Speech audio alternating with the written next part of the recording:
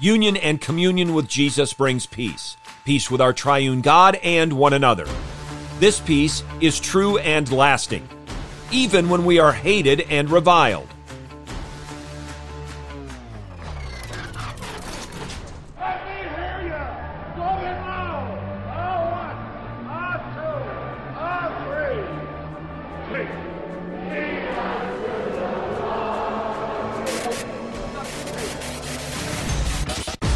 Welcome to In the Bullpen, Up and Ready, a ministry of developing contenders. The call has come. You need to get up and ready now. And look who's coming up. High fly ball into right field. She is gone. In the Upper Room Discourse of Christ, which we have recorded for us in chapters 13 through 16 of John's Gospel, our Lord and Savior models and teaches. He comforts and assures. King Jesus warns and promises. He declares the person and work of God the Holy Spirit. Repeatedly in John 14, verses 15 through 24, the Lord of Glory teaches that if we love Him, we will keep His commandments. And He teaches that the Spirit of truth will abide in all those who know Him. Which leads to today's text. We have it for us in John chapter 14, verses 25 through 27. These things I have spoken to you while abiding with you. But the Helper, the Holy Spirit, whom the Father will send in my name, He will teach you all things, and bring to your remembrance all that I said to you. Peace I leave with you. My peace I give to you. Not as the world gives do I give to you. Do not let your heart be troubled, nor let it be fearful. We see in this passage that Christ faithfully and consistently taught His disciples during His earthly ministry. And though He would soon be departing to take His seat at the right hand of God the Father, to reign and rule over all creation, He promised the coming of another teacher and comforter, God the Holy Spirit.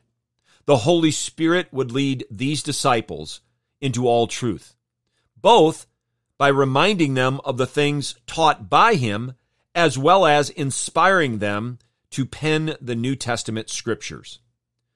Peter was present for this discourse, and he would write later in his second epistle, "But know this first of all, that no prophecy of Scripture is a matter of one's own interpretation.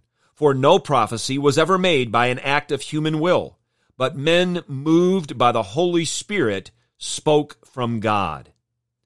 Now, this promise is only made to the apostles, but there's an application for all believers, because God the Holy Spirit, who inspired every word of Scripture, illuminates the minds of believers to understand it, embrace it, obey, and delight in it.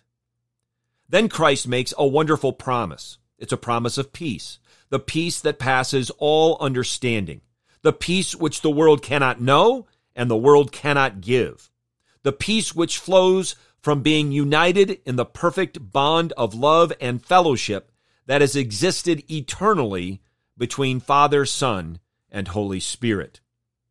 Listen to these words from Matthew Henry. Quote, "The world's peace begins in ignorance, consists in sin, and ends in endless troubles. Christ's peace begins in grace, consists with no allowed sin, and ends at length in everlasting peace.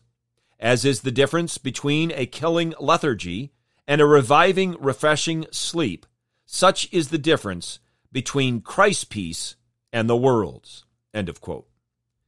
Christ admonishes us to recognize the peace He grants to us, and therefore not to let our hearts be troubled or to be fearful. But peace doesn't mean we will never experience conflict.